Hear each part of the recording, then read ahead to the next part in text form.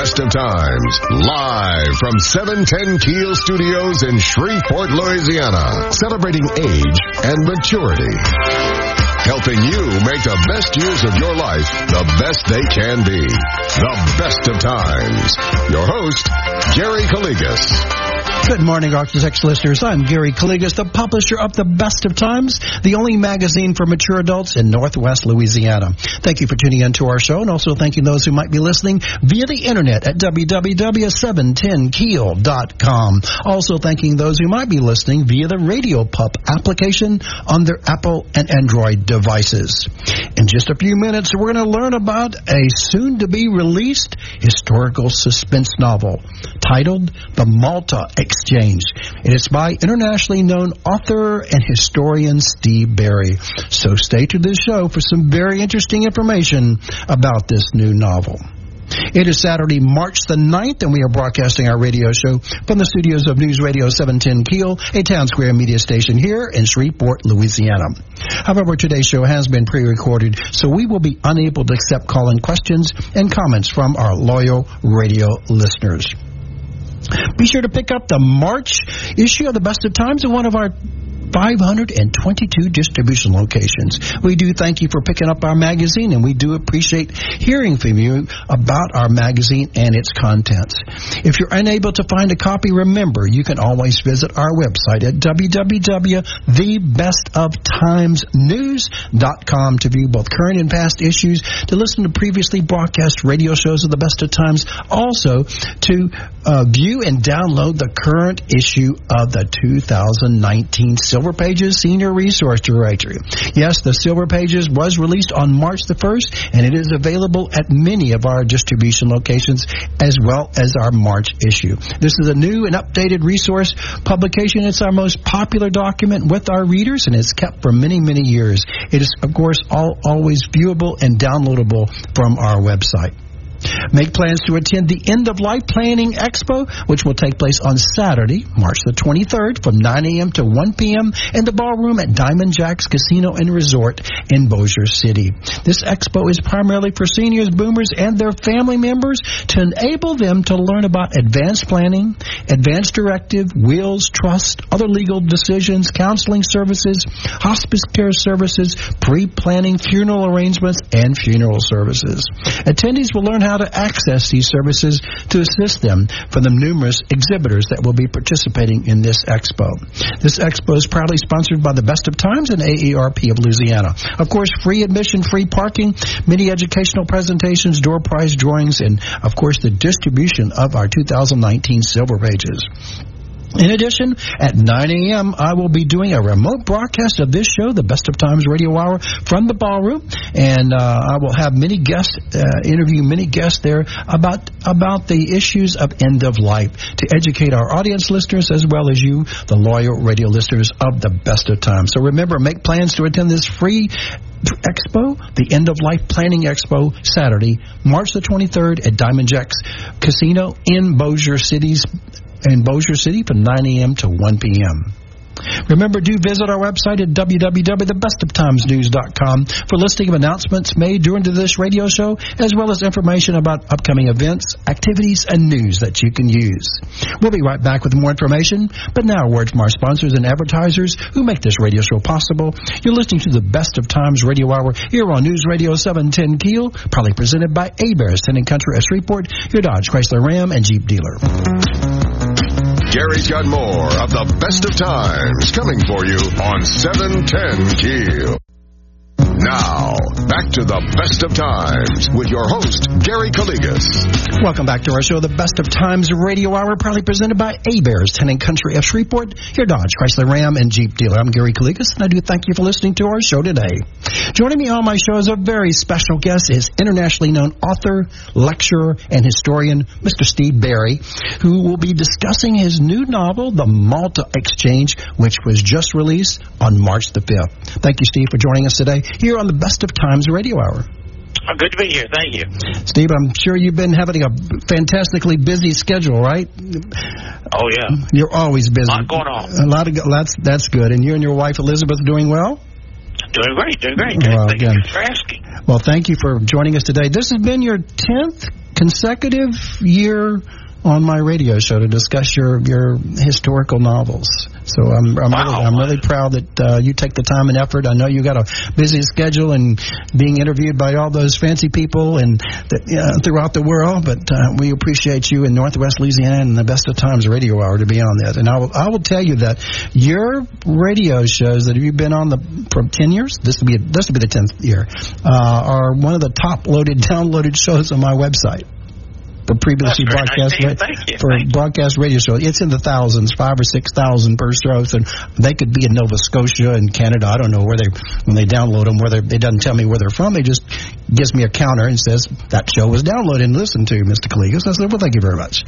So again, thank you for taking the time to come here. And I'm going to say this to our listeners. I've read most of all of his books, quite a few of them, and they're fantastic.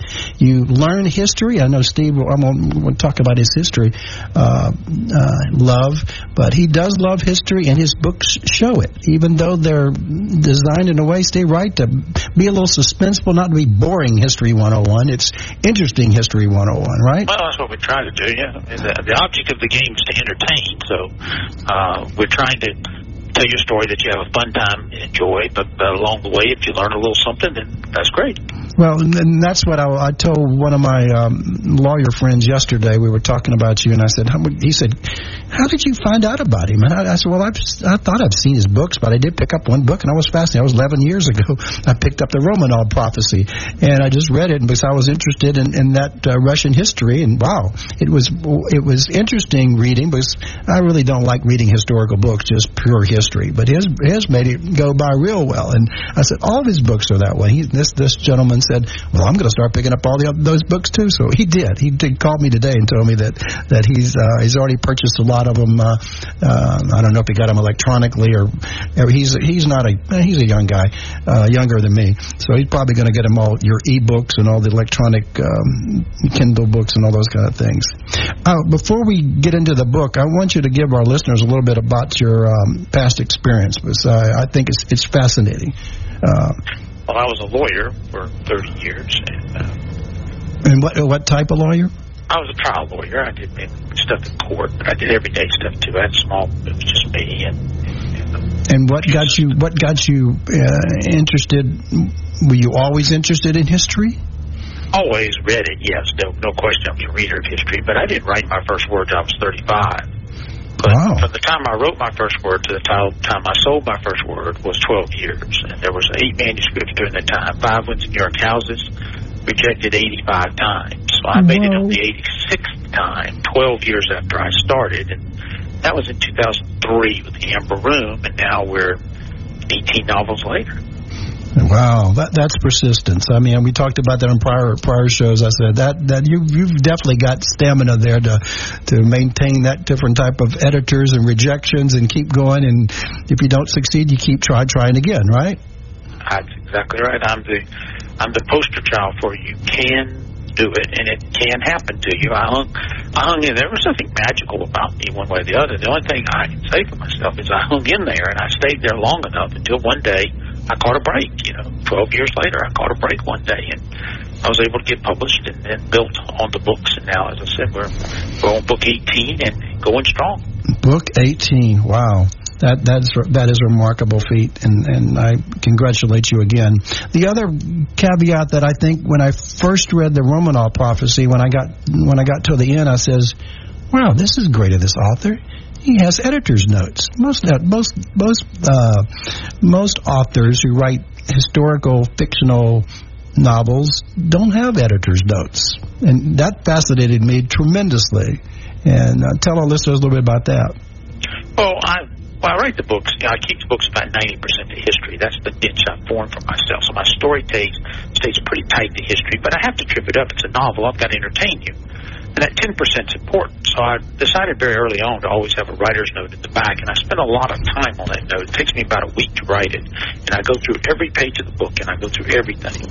And I want you to know when you're done what's true, what's false, what's right, what's wrong. So when you leave there, you have a full understanding of it. So the writer's note is there to plug in those gaps at the end and fit it all together for you, where you kind of all comes together. And just don't read it first; it'll give away the whole book. But when you're done and reading it, it'll tell you. The shocking thing is going to be is what you probably thought was false. 9 times out of 10 is true, and that's the fun part. And that is true. I caution people when they read your novels, do not read the editor's note yet. I said, why, Gary? He says, well, you need to understand the whole concept of the book. Then you'll find the back which is true and which Steve made up to make it entertaining, right? That's the whole. Yeah, I've got to entertain you. That's the whole object. I'm writing a novel, so it's about entertaining you, but my niche is to keep it close to reality as possible, and that's what makes it a little more difficult to produce my novel. That's why it takes 18 months to produce the novel from start to finish, because I do have to kind of keep it as close to reality as I can. But you've got to trip it up. You've got to have a little fun with it, and that's the whole idea. So when you wrote The Amber Room, were you always interested in that topic? That historical aspect of... I always liked action, history, secrets, and conspiracies. Absolutely, yes. That's what I read. I read action, history, secrets, conspiracies. Back then they were called spy novels. Okay. In that time. But the spy novel went away in the 90s, and it came back in 2003 with Da Vinci Code, and it came back as an international suspense thriller of action, history, secrets, conspiracies. So I was very fortunate that what I was writing became very hot at that time. As I said, I caught a break. I caught a break 12 years after I started, that what I was writing became popular once again. And it has been. It continues to be popular. And I wish you the tremendous good fortune. But again, your books, everybody, I'll mention my listeners out there, when you start picking up and start reading, he catches you in the beginning of the book in the first chapter. And it's difficult to put it down, Steve. I can tell you that. That's the idea. It's difficult. It's the goal that we want to have. My wife Tina gets mad at me. She says, it's time to go to bed. You can't read the whole thing in one evening. And even this one, yes, you can. No, because I want to digest it. I'm a slow reader. I have to analyze, and sometimes I reread a whole chapter, Steve. I'm probably not as brilliant as you are, so I reread it, and I digest it, and I ponder I don't want to read the editor. I says, I wonder if this is true or not. And I'm sitting there just having 14 questions, being the interviewer here, thinking, is that true or false? And I said, I just can't wait to get back to that editor's note to find out this. So I read it. I generally read it again. I said, I've heard about that, and we'll talk about this book this time. It's we don't want to give all the secrets away, but again, it's remarkable. So one of my listeners wanted me to ask you again. I've told the people. I said, you heard it on the show. He said, well, I want you to bring it up again. He says, well, why is this protagonist Cotton Malone in most of all of his books and novels? Tell him why. Well, we created a series, so it was why. I mean, I wrote three standalones: Amber Room, Romanoff Prophecy, Third Secret. Then I created Cotton Malone and the Templar Legacy. There's one more standalone that came years later called The Columbus Affair. But other than that, the 14 of the 18 books are in the series, and we created him because we wanted a serious character. We wanted to try to. It helps with readership. It helps with marketing. It helps with a lot of things. And he's a retired Justice Department agent. He lives in Copenhagen. He runs an old bookshop. He gets in trouble all the time. And when I created him in 2006 with the Templar Legacy, I mean, I wasn't arrogant enough to think, well, I'm going to get to write 14 books with this guy. I was just hoping I could write one, maybe two with him. Who knew? But he caught on very quickly. The Templar Legacy remains my largest selling book to this day, so it's still very popular. And the books that came after each built on it, and the Cotton Malone world was created. And it's kept going, and it's changed, it's evolved. There's been a lot going on in that world. The great thing about it, though, is people should not be put off by 14 books. You do not have to read my books in order. It is not required. You can read them in any order you want. I've had people read them backwards even. It's fine. I write them so that if you read them in order, you might recognize something here and there. But if you did not read them in order, you wouldn't be irritated by that. So, you can pick up whatever book interests you. Each one deals with a different element of history from a different time. So, it's what interests you. You can pick it up and take a look at it. And that is a true statement, because I did not follow his books in order when I first found you 11 years ago. When I started reading some other ones, which were totally out of the order. Of course, Romanov Prophecy was one of his standalone books, and that got me hooked. Then I started learning about some of his other books with Cotton Malone. So it's good to have a central character to move on that you can recognize and deal with, and I'm partly saying, God, I wish I could be him. Sometimes I'm sure all of your readers have told you that, right? Well, that's the idea. I mean, you want the reader to become the protagonist. You want them to come get in his shoes and his brain to become part of him. That's the goal of the writer. So if you can get people to do that, it's great. And Cotton is popular because he's very ordinary in a lot of ways. He's not an extraordinary person in any way, but he can do extraordinary things when called upon. And people identify with him. They say, I like him. I can see him. I can have dinner with him. I can talk with him. He's an interesting guy, and that's what you want. You want people to be able to become the protagonist of the story. And some of the other characters you have in many of your books have followed through. I mean, I can remember Stephanie and Cassiopeia and et cetera. So, you get to learn about them in one book, but you get to learn a little bit more about them occasionally in other books as well. Absolutely. And so that was fascinating. Though I love the central character, Cotton Malone, I get to learn about some of the others in there and learn some of their intricacies and history and skeletons in their closet and et cetera. So it's good to know that. And one more thing, tell our listeners about your nonprofit division of History Matters, that you do strongly feel that history does matters, right? Yes, it's a foundation that my wife Elizabeth and I created in 2009, and we help raise money for historic preservation around the country. We do all kinds of things: writers' workshops, galas, dinners. We've done about 75 projects to raise money for preservation, and we've raised about $1.3 million across the board for that. So it's been quite gratifying. We used to do more, but now we do about 2 to 3 a year. We used to do 5 and 6 a year, but now about 2 to 3 a year, and it's very nice to help. Well, it's taxing on you, but it's definitely beneficial for the community that you're helping and preserving that history in that area, right? It's part of giving back. It's part of what we do. We enjoy the projects. They've been interesting. We've done all kinds of things: books, libraries, cemeteries, buildings. You name it. We have raised money for it. Well, that is fascinating. The other thing I want to tell listeners, he's heavily, bad word, greatly involved with the Smithsonian, right? Hold that thought. We'll be right back with more information, but now a word from our sponsors and advertisers who make this radio show possible. You're listening to the Best of Times Radio Hour here on News Radio 710 Keel, proudly presented by A-Bears, Town and Country of Shreveport, your Dodge, Chrysler, Ram, and Jeep dealer. Gary's got more of the Best of Times coming for you on 710 Keel.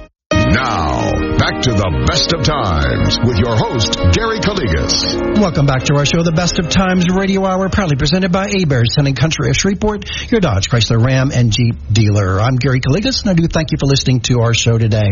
Joining me on my show as a special guest is internationally known author, lecturer, and historian, Mr. Steve Berry. He's discussing his new novel, The Malta Exchange, which has been released to the world on March the 5th and is now available via bookstores, Amazon, his site, Steve Berry. That's BERRY, steveberry.org.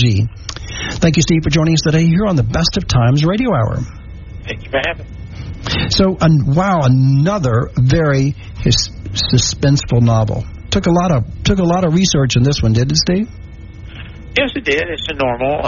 It was the 6 months of research that I did prior to starting the writing, when I'm writing the book before, and then 12 months of research after. It also did, there were trips to Malta and to the northern Italy. So we made 3 trips for this novel.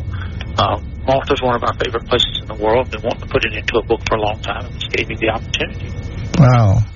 Again, I will tell my listeners I've already read the book and novel, and it is fantastic. You need to pick up a copy. You can go to his website at steveberry.org, or you can go to our website, and it will take you over there to his website. And, of course, it's available on Amazon and many other types of bookstore websites, et cetera. Right, Steve? Yes, it's all You can get it any outlets, all formats. You got hardcover, large print, audio, download, you name it, it's out there. All those different fascinating formats for the different age groups, including those seniors and boomers like me as well, right? So what inspired you to write about the Knights of Malta?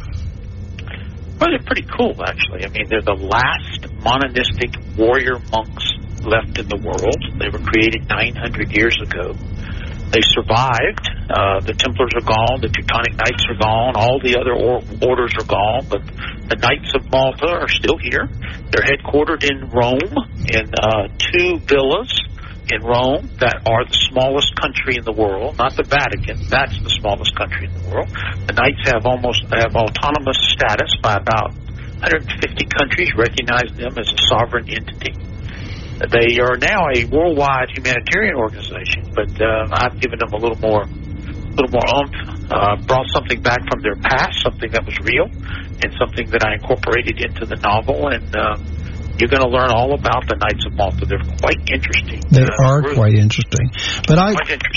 But I was fascinated, and I mean, I've been to Rome at least 10 times, but probably never knew that bit of trivia, that they have a sovereign nation within that area of those 2 particular palaces, whatever. So next time I go there, I'm going to check them out.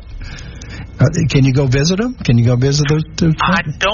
Yes, you can go to the one on Aventine Hill. Aventine, it's actually pretty interesting up there because you can go to the outside of the area, and there's a door up there. Mm-hmm. And if you look through the keyhole of that door, yeah, you mentioned that. Right through the keyhole, you will see the Vatican. Okay. It's very interesting that the door and that keyhole line up perfectly to the Vatican. And, you know, some say that was intentional, some say it was not, but it's just a fascinating fact. Well, that was one of the things I kept reading. I said, God, I wonder if this is true or not. So after I finished, I looked at the editor's notes, and it definitely is valid, and I looked it up after that. And fascinating that we don't, you know, these little bits of trivia, little bits of historical facts that just like, wow, it was fascinating. And you did mention they have a lot of history about these knights. I mean, and one thing that I was fascinated, and I don't think I'll give away the story, is these knights really fought hard for Christianity, right? Yeah, they were warrior monks. I mean, that's what they were. But they also, the knights, at this time, back then, they were the Hospitallers, is what they would have been called. Right. They had different names. They started out as the Hospitallers, the Knights of St. John, the Knights of Rhodes, and then became the Knights of Malta. And they ran hospices. They ran hospitals to take care of pilgrims to the Holy Land. But they also protected those pilgrims, and they became warrior monks as well. But their primary mission was providing medical care.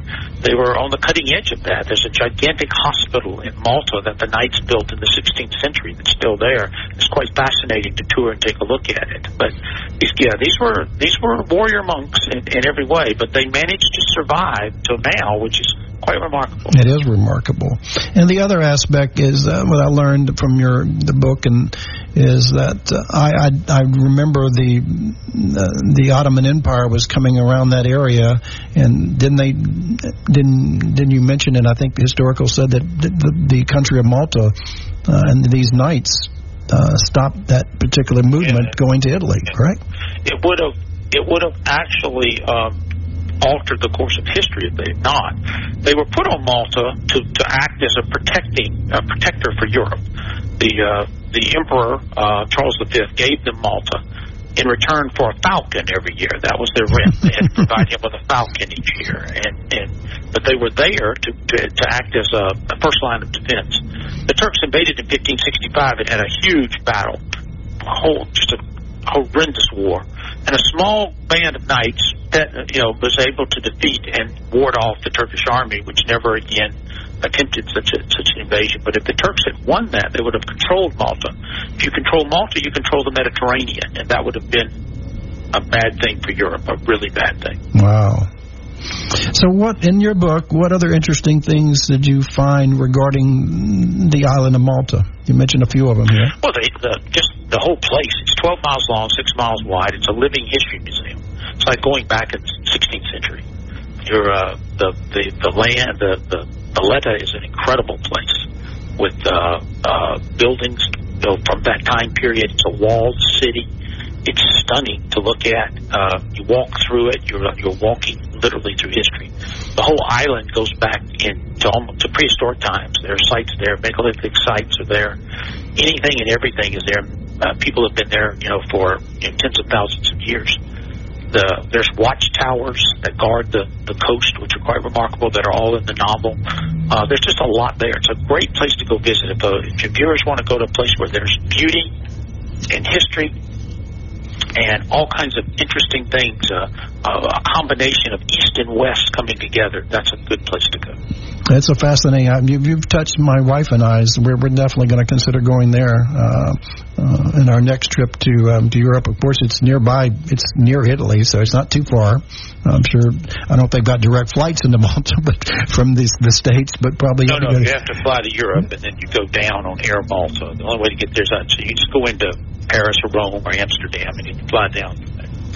So, what other aspect of the book? I'm going to mention to our listeners. I don't want you to get away too much about this particular novel, but I thought it was fascinating where Cotton Malone has to have a bear fight. This is a bear, like bear. I thought that was fascinating.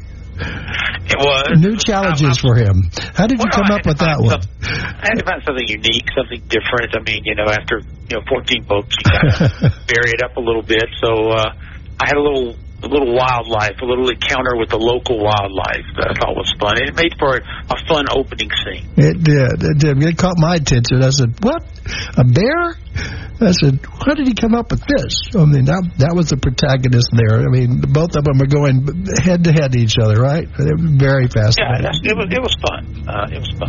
And also, we'll tell our listeners this book blends in a little bit of the British statesman Winston Churchill and the dictator Mussolini, right? Well, there's a legend, if you will, a myth, that there was correspondence between Mussolini and Churchill, in which Churchill was trying to get Italy to stay out of the war, and supposedly in this correspondence he offered the island of Malta in return for them staying out. We don't know the answer to these questions. These letters have never been found, but we do know that Churchill went to Malta after the war and spent several months there, which is an odd place to. Went to Lake Como, up in northern Italy, right? Lake Como for several months after the war, which was kind of weird. They would pick that place to vacation. Some say he went there to look for those letters. Some say Mussolini had them with him when he fled north in 1945 in the satchel that disappeared. Nobody really knows, but Cotton Malone gets caught up in that. He does. That was a great blending of suspense and how Mussolini got involved in this, and of course Mussolini wants some things in this particular and from Malta and from the Knights, right? Yes, I mean but Mussolini wanted Malta. I mean, he just wanted the island. The Italians have wanted it for a long time. Yes. And they considered it theirs, but it never was theirs. It sits right off the Italian coast, right near Sicily. Mm-hmm. But they've never been able to get it, and they didn't get it in World War II either. Malta was attacked by the Germans. More bombs were dropped on Malta than on London. Whoa. But the Maltese held, and the island never fell. But fascinating history there, yes. So you mentioned that in your novel as well. And I didn't know it was bombed that much, but wow, that is totally remarkable. They had definitely good underground tunnels, which you talk about some of that, right?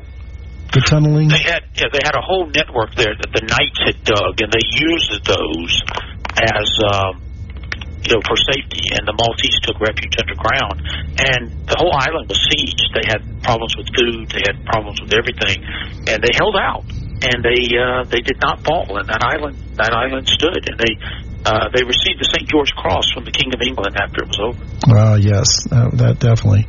So in this particular novel, I thought it was fascinating that you intertwine some statements made by Pope Francis I. Yeah, there's a statement in the epigraph of the novel, and it's in the book as well. A very curious statement by Francis. I'd like to read. The readers can pick up the novel and take a look at it, I think they'll be kind of shocked that a pope would say something like that. When he did say it, the Vatican immediately put out other statements, clarifications, counter statements, trying to cloud it up as best they can. But the original statement is the statement, and it's very fascinating, and it forms the basis of the book itself. Because this book, at its heart, does deal with something interesting from Christianity, something that the readers may not know much about, something I think that's going to surprise and shock them. This is not a book about a secret that's going to destroy the Catholic Church for all time. That's not at all what this book is about. In fact, just the opposite. The last thing in the world any of the characters in this book want to do is destroy the Catholic Church. It's completely the opposite of that. But it is something with Christianity that has not been touched on as yet in fiction. And I wanted to touch on it, and I wanted to deal with it, and I think it's going to be a little bit of a shocker for the reader at the end. It was a shocker for me, especially you blending in Constantine the Great, the Emperor, right, and Nicaea, and a few other things there about, being, I think you know that I'm Greek Orthodox, Eastern Orthodox, so I knew a little bit about that area, and I knew a little bit about the history, but I learned a little more things about that, which was fascinating to me. Everybody knows about the Nicene Creed, and so he talks about that in the particular novel as well. So go ahead. What happened, in 325 AD in Nicaea in Turkey is we basically defined what a Christian was as we know it today. At that time, there were hundreds of versions of Christianity, and they got together and they made one version. And it was a deal they made with Constantine, and it's all historical, and everyone. And as I said, most readers may not know that even ever happened. But Constantine wanted his own religion. He wanted a religion he could control. He wanted a religion he could use to control the people, and he chose Christianity. And he fashioned it in his own being, in his own mind, and he put it together. And pretty much what they created in 325 AD is about 95% what it means to still be a Christian today. True. That is definitely true. But also in your particular book, you bring in Napoleon and Charlemagne. I thought that was pretty interesting. You blended those gentlemen of the past into this particular novel. Yeah, all of that comes together in here and joins up as there's a thread that runs through this that ties it all together and brings it in. I don't want to say too much. I don't want to give away the plot. I don't want to give it the play. But it's an interesting connection that all of that, and 90% of it is true. And that was fascinating when I read the editor's notes. Wow, so I'm enticing you listeners out there. It is very, very fascinating.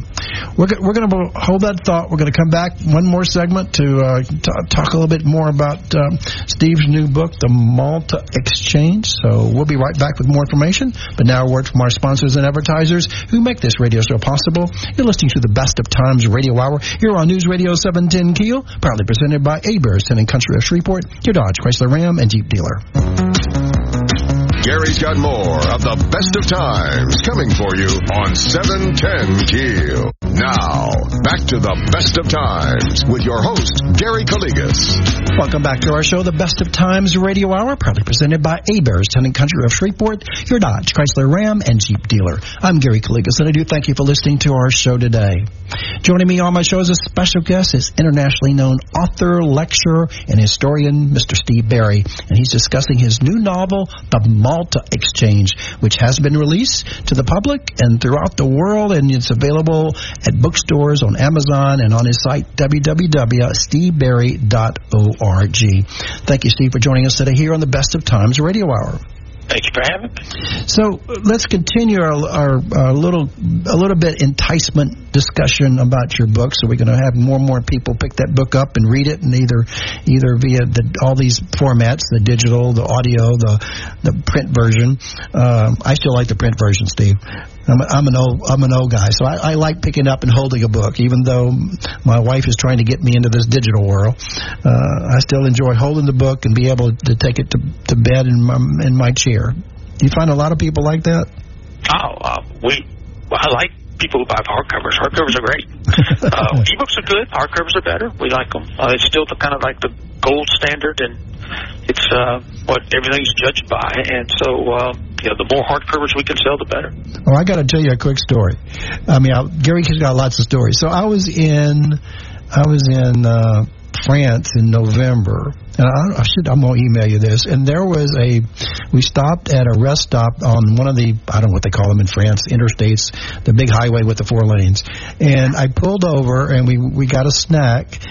And I was fascinated. I saw a whole rack, Steve. I'm telling you, a whole rotating rack with all your books. That's pretty cool. And France remains one of my bigger overseas markets. And it was like amazing. I took a picture of it. I've got it somewhere in my phone. And I said, look, Tina. I told my wife, look at this. And she says, well, why don't you pick it up? I said, it's all in French. I don't read French. It's why should I take one of these collecting books? I already have the book. But it was fascinating that all of a sudden right there in all the books, Steve, in this particular large bookstore, not bookstore, rest stop, whatever it's called. It was massive. You had a whole rack to yourself. So all your novels were in there. I think all of them looked like it was a big item. So that's a little. Yeah, all of my books are published in France. As I said, it's probably my largest European market is France. England being not far behind, Poland, Italy. But France is the number one. So I help you make a sale because there's a French gentleman, and I says, I didn't speak French, and he says, I said, very good book. Pick it up. I've already read it. It's excellent. He says, oh, excellent? Yes. So he picked it up and bought it. So that was like a major quick sale there, Steve. Thank you. So going back to this particular book, it also involves an interesting, which I've been to the Vatican, and you described the Vatican very explicitly. I mean, wow. You have a lot of action scenes going in there. Yeah, the last 100 pages of the book takes place in the Vatican because this book deals with a conclave. The Pope is dead. A conclave has been called, but a cardinal has fled Rome and headed to Malta. He's after a document from the 4th century that he needs desperately to accomplish what he's after. And that's where Cotton gets caught up in it. And the last 100 pages take place there. But the word exchange in the novel and the title has a meaning. There's a reason why it's called the Malta Exchange. And there's a surprise to the reader coming in the novel that comes about 3/4 of the way through the book. And it is great. I hope we'll catch people, completely off guard. I know when my wife Elizabeth read the manuscript, she was the first reader to ever read the manuscript when she was doing her edit on it. It caught her by surprise. She didn't see it coming. It caught me by surprise as well. I mean, it's fascinating. Great thought about this one. Wow, it was very good, very good. But again, if somebody's never been to the Vatican, this is a great. He describes it in such detail that you can feel like you're there. And those of us have been there in various rooms in various areas, in the Sistine Chapel and the other particular hallways. I can't remember all of them, what they're called. It's pretty remarkable. You did a great job in that. You did a great job in describing the action, but describing the scenery and describing all that particular area. But I learned something interesting from your book, which I did find in the editor's notes, is I didn't know that the conclaves are... I thought they were the same, back whenever the Pope became a Pope back in 1035 AD. I thought it was the conclaves were always done, but in your book you mentioned that they were all variable. No, it didn't really come. The idea of a conclave that we think of didn't really come around until around the 14th century, and it wasn't really refined until around the 18th or into the 19th and early 20th century that as a conclave as we know it today. A lot of people don't know this, but anybody can be Pope. I mean, they can pick anybody, but they have not picked a non-cardinal in like 700 years. So 700 years.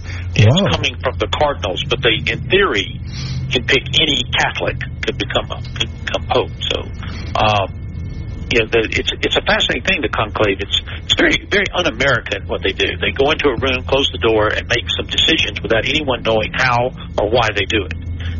We would not ever do such a thing, but that's how they select a pope. It's done in total secrecy. And not only that, you're not allowed to talk about it when you come out, and they don't talk about it when they come out. Fascinating. No, it wouldn't be. I don't think we could elect our president of the United States that way, could we? Well, it'd be interesting if you took the Electoral College and put them all in a room and sealed them up and said, okay, pick a president. Yeah. And y'all decide who's going to lead us. No, as I said, the whole concept is somewhat very, anti-American. We don't look at it that way, but it works very well for the church. What I my son-in-law, by the way, I'm adding side notes here. My son-in-law is a recently United States congressman from the state of Texas, just got elected, and so I got to go to Washington. I'm sure you've been up there 1,000 times, but I'm going to get to go up there more and more lately. But I told Lance, I said, Lance, why don't you introduce a bill that we just randomly select a president from all the 350 million people in the United States, just make it like a lottery and just pick a president, and then nobody be just like buying a lottery ticket. He said, Gary, sometimes you'll get a good one, and sometimes you won't. Yeah, well, hey, it's just a matter of luck and chance, and you don't have to worry about spending millions of dollars on political campaigns and list all the ads, etc. So it'd be an easy way to solve it. That's what happened with the church. The church got a lot of very bad popes for a very, very long time. Oh, and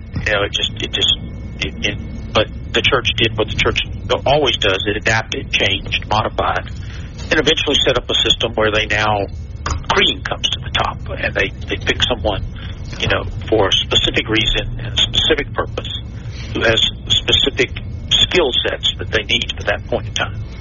So tell our listeners a little bit more. Why should they pick up this book with their interest? I'm trying to get more and more out there. It's fun. The idea is to entertain you. If you want to suspend belief, have a little fun, and have a great treasure hunt and adventure in some really cool places, this is the book for you. You're gonna go up to Lake Como, which is an amazing place of the world. You're gonna learn about Mussolini and some interesting things about his escape from Italy that never made it, and where he was shot and killed and why. And then you're going to come down to Rome with something quite interesting there that still exists there, an obelisk that's still there.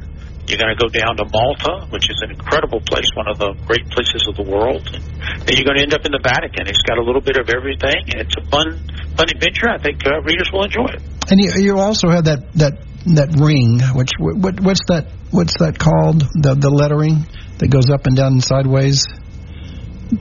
Oh, the Sator Square. Yes. The Sator Square. The Sator Square is a very interesting, it's 5 words, and you can read them the same: up, down, left, right, backwards, forwards. Most fascinating. And it's been around a long, long time. I've been wanting to use it in a novel for a long time, and I was able to work it into this book. And you did work it in quite well in this book. So that's the Malta Exchange. Again, it's available at all the bookstores, online situations, and at, of course, steveberry.org. Can you give us a little bit about your plans for the future novel? The next book's finished and turned in. It'll be coming out spring of next year. Cotton's going to head to Poland for an adventure. I've been wanting to send him to Poland for a long time. Oh. It's called the Warsaw Protocol. It deals with something very interesting in Polish history, and something very fascinating I think readers are going to like, and it'll be out, as I said, next spring. So the Warsaw Protocol, does it date back in the 1600s, 1500s, later day? It goes back in Polish history that far, yes. It also deals with something from the Cold War that's very interesting. It deals with the salt mines that are located there that are very fascinating, and Krakow, which is one of my favorite cities in the world. So, yes, there's a wide range of history. The reader's going to learn a lot about Poland. It's one of my favorite countries in the world. It's an interesting place, and I think you're going to go like, wow, I never realized that. And is it going to talk about the Siege of Vienna in there? Is that blended in there? Not there. No, okay, because the Poles helped in saving that particular problem. I don't know if you recall that in history. I remember that in history. Well, thank you again, Steve, for joining us today here on the Best of Times Radio Hour. You're fantastic. Again, our listeners need to go to his website to learn more about him and all of his novels, to order at steveberry.org. Again, that's steveberry.org. Thank you, Steve, for joining us today. And give my regards to Elizabeth and all your family members. And again, congratulations on a super new novel. Okay, thank you. We'll be right back with more information, but now a word from our sponsors and advertisers who make this radio show possible. You're listening to the Best of Times Radio Hour here on News Radio 710 Keel, proudly presented by Heberts Town & Country of Shreveport, your Dodge, Chrysler, Ram, and Jeep dealer. Gary's got more of the Best of Times coming for you on 710 Keel. Welcome back to our show, the Best of Times Radio Hour here on News Radio 710 Keel. Thank you for listening to our show today. May God bless you and your family. God bless America. Have a great day and a great weekend. Thank you again for listening to our show. I'm Gary Calligas, wishing you and yours the best of times both today and every day. Have a great day. You've been listening to the Best of Times on 710 Keel. join us again next Saturday at 9 for the best of times. This is News Radio 710 Keel, KEEL, Shreveport-Bossier.